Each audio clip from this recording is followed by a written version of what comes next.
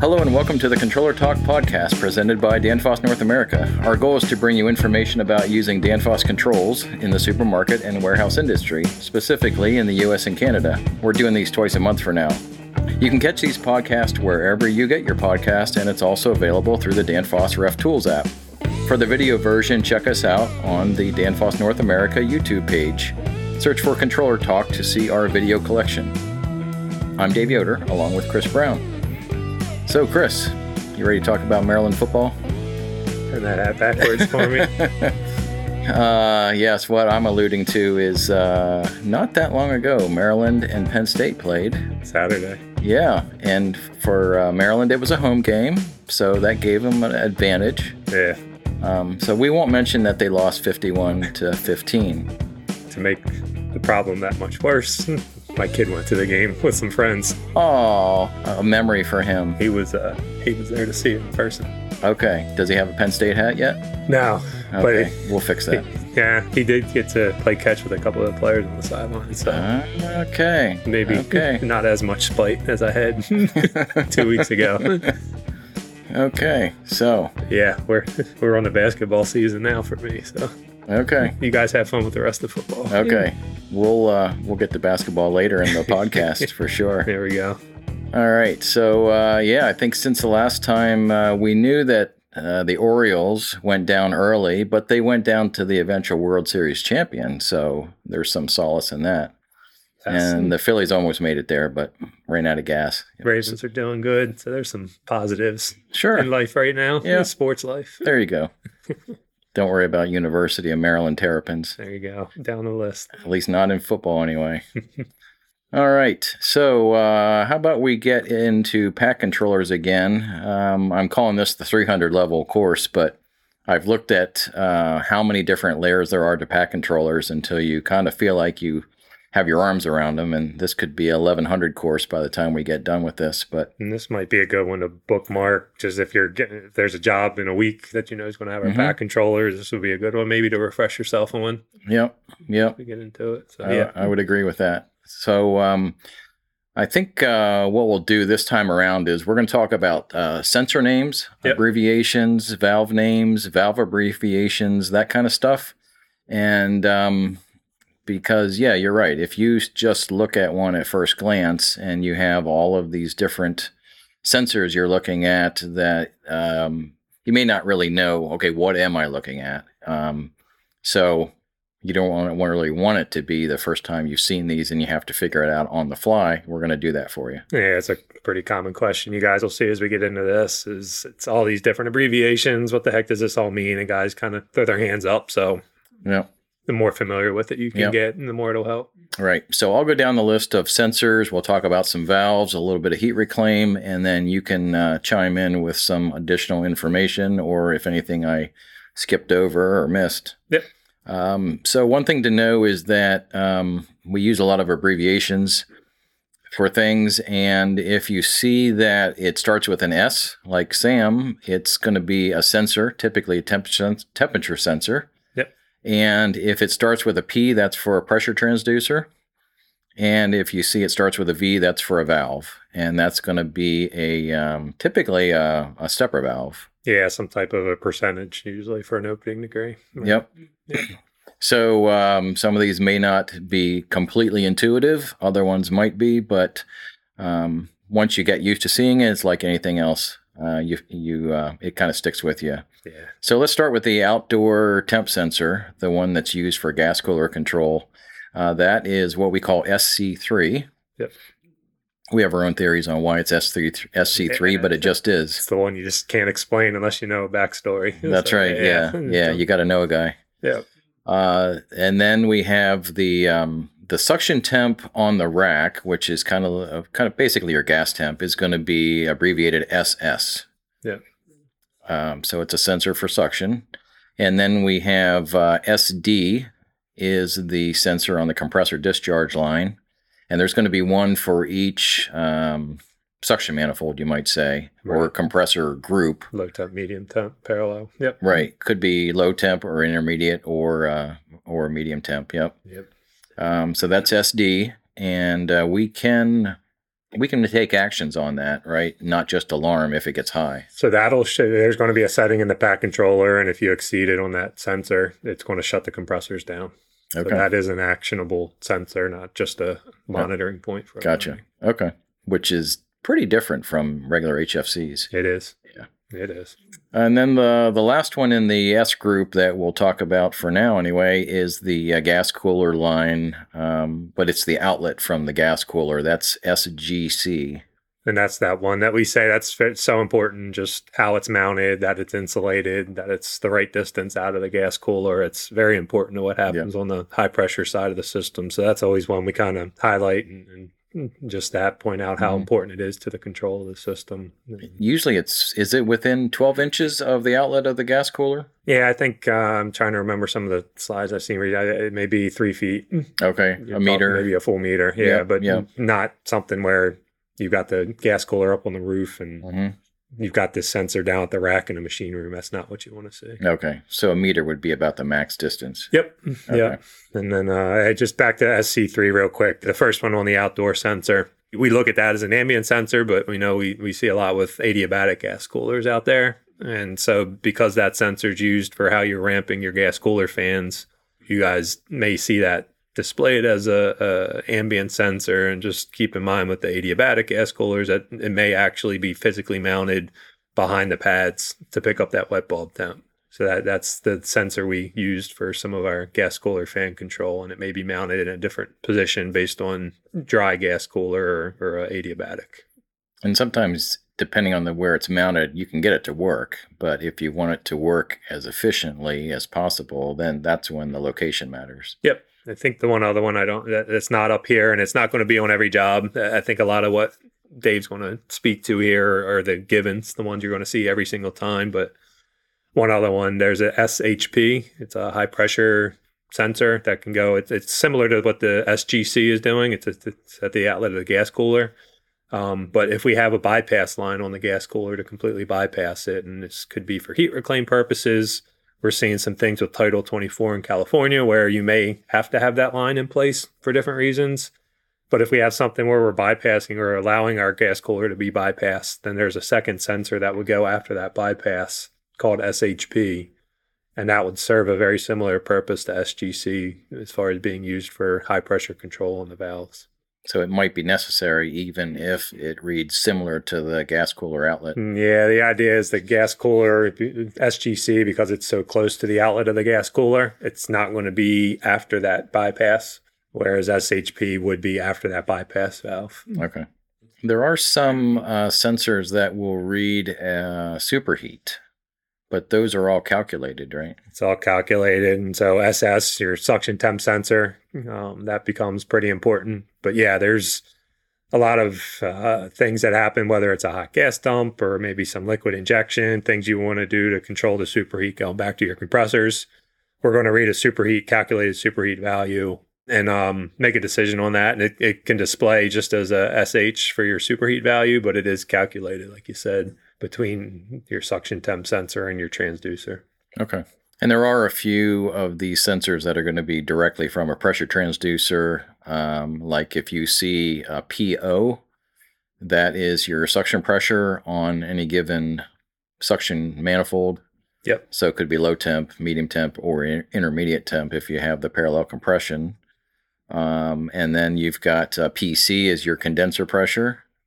On the medium temp sides, the important thing here, that's something we hear from guys from time to time, is they may get an alarm for high low temp discharge or condensing pressure, which isn't truly condensing because on the boosters we're dumping into the medium temp suction, but high low temp discharge pressure is really based off your medium temp suction because of the design of the rack being a booster.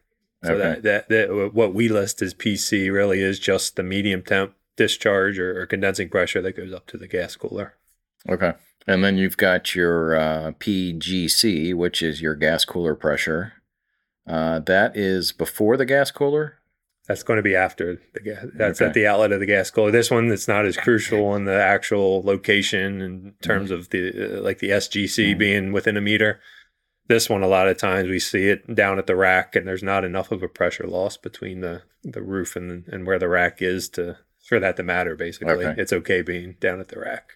Okay. Is that more for alarming or functionality or? That one's very much important for the control side. So when you look at your high pressure valve, what we're doing there, I'm probably getting into what we want to do on a separate podcast at some point, but you look at your SGC sensor, and that kind of helps define what set point you want to look at for your high pressure valve in terms of what pressure you want to shoot for.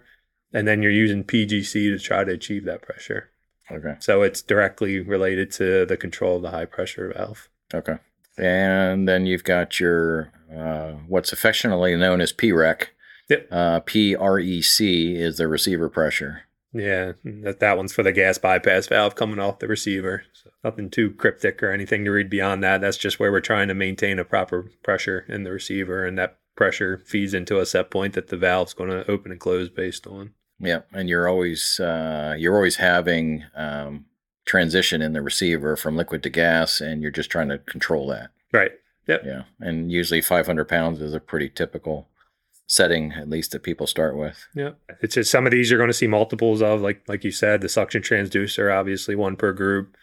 Back up at the sensors, when you look at discharge temperature sensors and suction temp sensors, the requirement of the pack controller is that we have one of those for each suction group. So if you've got a low temp and a medium temp on a standard booster design, you're going to have a separate discharge temp sensor, a separate suction transducer, a separate suction temp sensor on all three. So some of these, it'll be multiple versions of each per suction group. Gotcha. So let's talk about some valves here.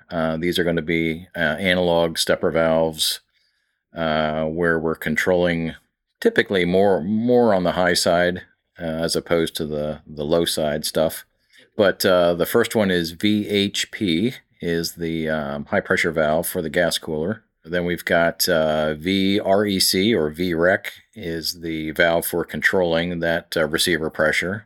Mm-hmm. And of course, as it opens, gas is going back to the medium temp compressors typically. Unless we've got the parallel compression in play. But yeah, without that, that's exactly right. With parallel compression, you're just allowing gas to be relieved over to the intermediate temp compressor or compressors. Correct. So yeah, you're looking at opening degrees for all those things, and you may have some unique things that a specific OEM's doing with the design of their rack. We have the general purpose section, mm-hmm. So there are some PAUX or SAUX. We put the abbreviated term for auxiliary in with some of these extra sensors and pressure transducers that you could have in the system that they kind of want unique to their design versus a standard that we have in the pack controller. So if you see anything with auxiliary in the name, that usually would refer to a special point that an OEM's asked us to include.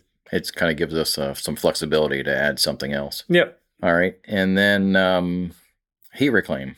There's a lot of talk right now about heat reclaim and how to harness some of this energy out of the CO2. And we can set up heat reclaim for hot water or air heat reclaim. In the pack controller, they call it tap water, I believe. TW. Yeah. For some of it. Yep. Yeah, you either get a HR or a TW. HR for air reclaim, TW for water reclaim is the abbreviations. Yep. And I think the thing that's maybe throws people off the most is just how many sensors they have to have on these reclaim circuits. The way the pack controller is designed, it does require or assume there's going to be multiple sensors for each reclaim circuit that it's monitoring. It's really looking for high temperatures above boiling, mm-hmm. to say we're too hot, whether it's a glycol loop or direct, and we're going to shut the reclaim circuit down, whether that's a valve or whatever it might be. But you are going to see, and there's some numbers that are used that are a little arbitrary, but you typically see 3 to 4 temp sensors on each heat reclaim circuit. There's a SHR2, if we just use air reclaim as the example. SHR2 would be your temp sensor still on the CO2 discharge, but it would be after the heat exchanger on the reclaim side. So we're looking at that CO2 temperature. And then we have, assuming there's a glycol loop, there's a SHR 3 and 4, which would just be your supply and return temperatures off of the glycol loop. Again, we can control off of those, but also look in monitoring to make sure the temperatures don't get too high on that glycol loop. And then if you wanted an additional sensor, optional, to control off of for your reclaim as far as modulating your valve, then there could also be an SHR 8. that's used for the control side. So you're talking 3-4 extra sensors on top of what you would have otherwise not had if it wasn't for the reclaim that we do have to account for. And again, HFC systems, it's usually not that many sensors, right? Right. So it's something that throws guys off a little bit, saying, oh, I didn't realize I needed all these sensors in there that I didn't have before. And the algorithm won't work if you don't have them all. Exactly. It'll just leave the reclaim circuit shut down. Yeah. And you can have a valve. I think we have the ability to have a valve for heat reclaim. That's a 3-way valve. Yep. Hooked up to the pack controller, right? Yep. Okay. That can all be part of that control. That's right. Yeah. And then a lot of fancy things we can do with bypassing the gas cooler like we talked about earlier, or even dialing back your fan speed without bypassing. You've got a lot of different flexibility that you can do with heat reclaim on these CO2 systems. And it's similar to HFC. If you're removing heat somewhere, you're getting rid of it somewhere else. And same thing with CO2. You have the ability, because of the nature of CO2, to remove a lot of heat from somewhere, so you can generate a lot of heat as well. Yeah, I mean, high pressures, high temperatures are looked at as a negative with the CO2 systems. They're energy hogs, and the special things with the gas cooler valve and the receiver bypass valve that we have to look at. But at least if you just look at the heat reclaim in a vacuum, the state of the refrigerant going through those heat reclaim circuits, very high rate of heat transfer there. So the CO2 systems are very good for heat reclaim. And the majority of the racks we see going out there, customers are taking advantage of that and including heat reclaim circuits on their racks. Yeah. And probably several of our listeners know that a few months ago we opened up a store in Denmark called a Smart Store. So if you want to learn more about that, you just Google Danfoss Smart Store, and it's an actual grocery store with CO2 on the racks and generating heat right off the racks. Yep. I think they've got solar panels on the roof, and probably as time goes by, there will be some reports generated on how we're doing as far as heat generation and all that good stuff. Yeah, it's just as time goes along here, I think we'll see more case studies and white papers hitting the streets. Yeah. It's just these are relatively newer systems, especially in our regions, and collecting data is, I think, some of what we're coming up on now as these become more and more prevalent. And there are stores in the U.S. where they're using a heat reclaim coming off of the CO2 racks and basically using it for what it's worth and generating a decent amount of heat out of it. Yep. The last one, just real quick, we talked about this a little bit beforehand, but you will see just sensor abbreviations back to that. There's also going to be a couple spots where you might see a capital T. It's not a physical sensor. It's something that we're taking another physical sensor that does exist and converting that into a saturated value. So you may see TO in there, pretty common when you're looking at your suction status. So when we're looking at something with a T, it's usually a saturated value based off of some other pressure. And in that instance, it would be we're taking the suction pressure, converting that to a saturated temperature, and displaying it in that fashion. Yep. So if you have a TO reading that's way off, the first place you would look is your pressure reading to see if that's where it started. Exactly. Don't go looking for something labeled TO because you'll never find it. Right. Okay. Gotcha. And on the YouTube version, if that's where you're getting this podcast, we'll post a diagram of a pretty typical system and where all these sensors are located and their abbreviations and the valves as well, and the system components. That will help you kind of piece it together a bit. Chris, are you ready for a question? Not really, but let's do it. Have I shared the question or the answer with you ahead of time? We know the answer to this by now because I'm going to get it wrong either way. So well, I don't know. Either I'm doing a great job of selling this or... Right. Yeah. I prefer to think that I'm just giving you very bizarre questions that someone may need to know at some point. So since you don't know the question or the answer, I'll throw one at you. It has to do with pack controllers. Yep. So the pack controller gets its clock update from the system manager. Mm-hmm. It probably happens once a minute, something like that. There goes that. I was hoping you were going to ask me how frequent. All right. Yeah, dream on, man. Yeah. So if you lose power, how long is that clock time going to stay in the pack controller? We don't have a bleep button on this podcast. You know the answer to this one, huh? It's in the manual. Oh, man. It's in the manual. How long will it retain the time? Yeah. And I'll take an answer that says it'll retain it for X number of hours or better or longer. Yeah. Yeah.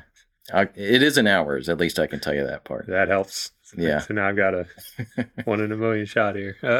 Right. I will go with a random number of 24 hours. Well, you were in the ballpark at least. It's 12 hours. 12. Yeah. So you lose power. The clock will stay current for at least 12 hours, which is pretty good because how many power fails are longer than 12 hours, really? Yeah. So if you're on the generator circuit, no worries at all. Yeah. But yeah. So it'll hold the clock time for 12 hours. Not that that's super critical in the grand scheme. We're not defrosting or anything from that device. So right. Night setbacks aren't really in play. There's not a whole lot that would luckily come into play with. Right. Yep. But in case anybody asks what the number is, now you know. Now I know. No one's half the battle. Yeah. So let's move on to another topic, which is listener mail. So I did get a request from our favorite European listener, Václav, to talk about college basketball. So that led me to look at a little bit what's going on over here. And so it's just getting started, really. Yeah. I noticed that Maryland is 1-0 in college basketball. Wasn't the prettiest performance, but they are. Who'd they play, like the Pee Wee League or something? Nah, I can't remember. That was... Yeah, they haven't played Baltimore County yet. It was only a 15-point win, and I think it was like a 30-point spread sort of deal. Yeah, so, it's a warm-up. Yeah, that's what it was. Penn State played Delaware Valley. They won that one, so there you go. But I noticed that neither team is in the top 25. Yeah, we brought back a lot of fifth-year seniors or fourth-year juniors last year, so I was expecting. Yeah. I don't know. We'll see. Maybe they work their way up there. Yeah. If you start sorting through ESPN.com's website, they have all the top 25 teams listed there. Some colleges I've not even heard of, which is pretty cool if you're that college, like the St. Mary's Gales or something like that. All 40 students that attend along with the players. They recruit heavily, apparently. Yeah. So, surprised you didn't go there on your basketball scholarship. Yeah, right. All right. Well, Václav, we will keep up with college basketball, especially when Maryland plays Penn State. Yeah, it's probably in Maryland this year. I got to look. Yeah. Take your kid to that game. We got to do something to make up for what happened last weekend. Yeah. That was not pretty. It was not pretty at all.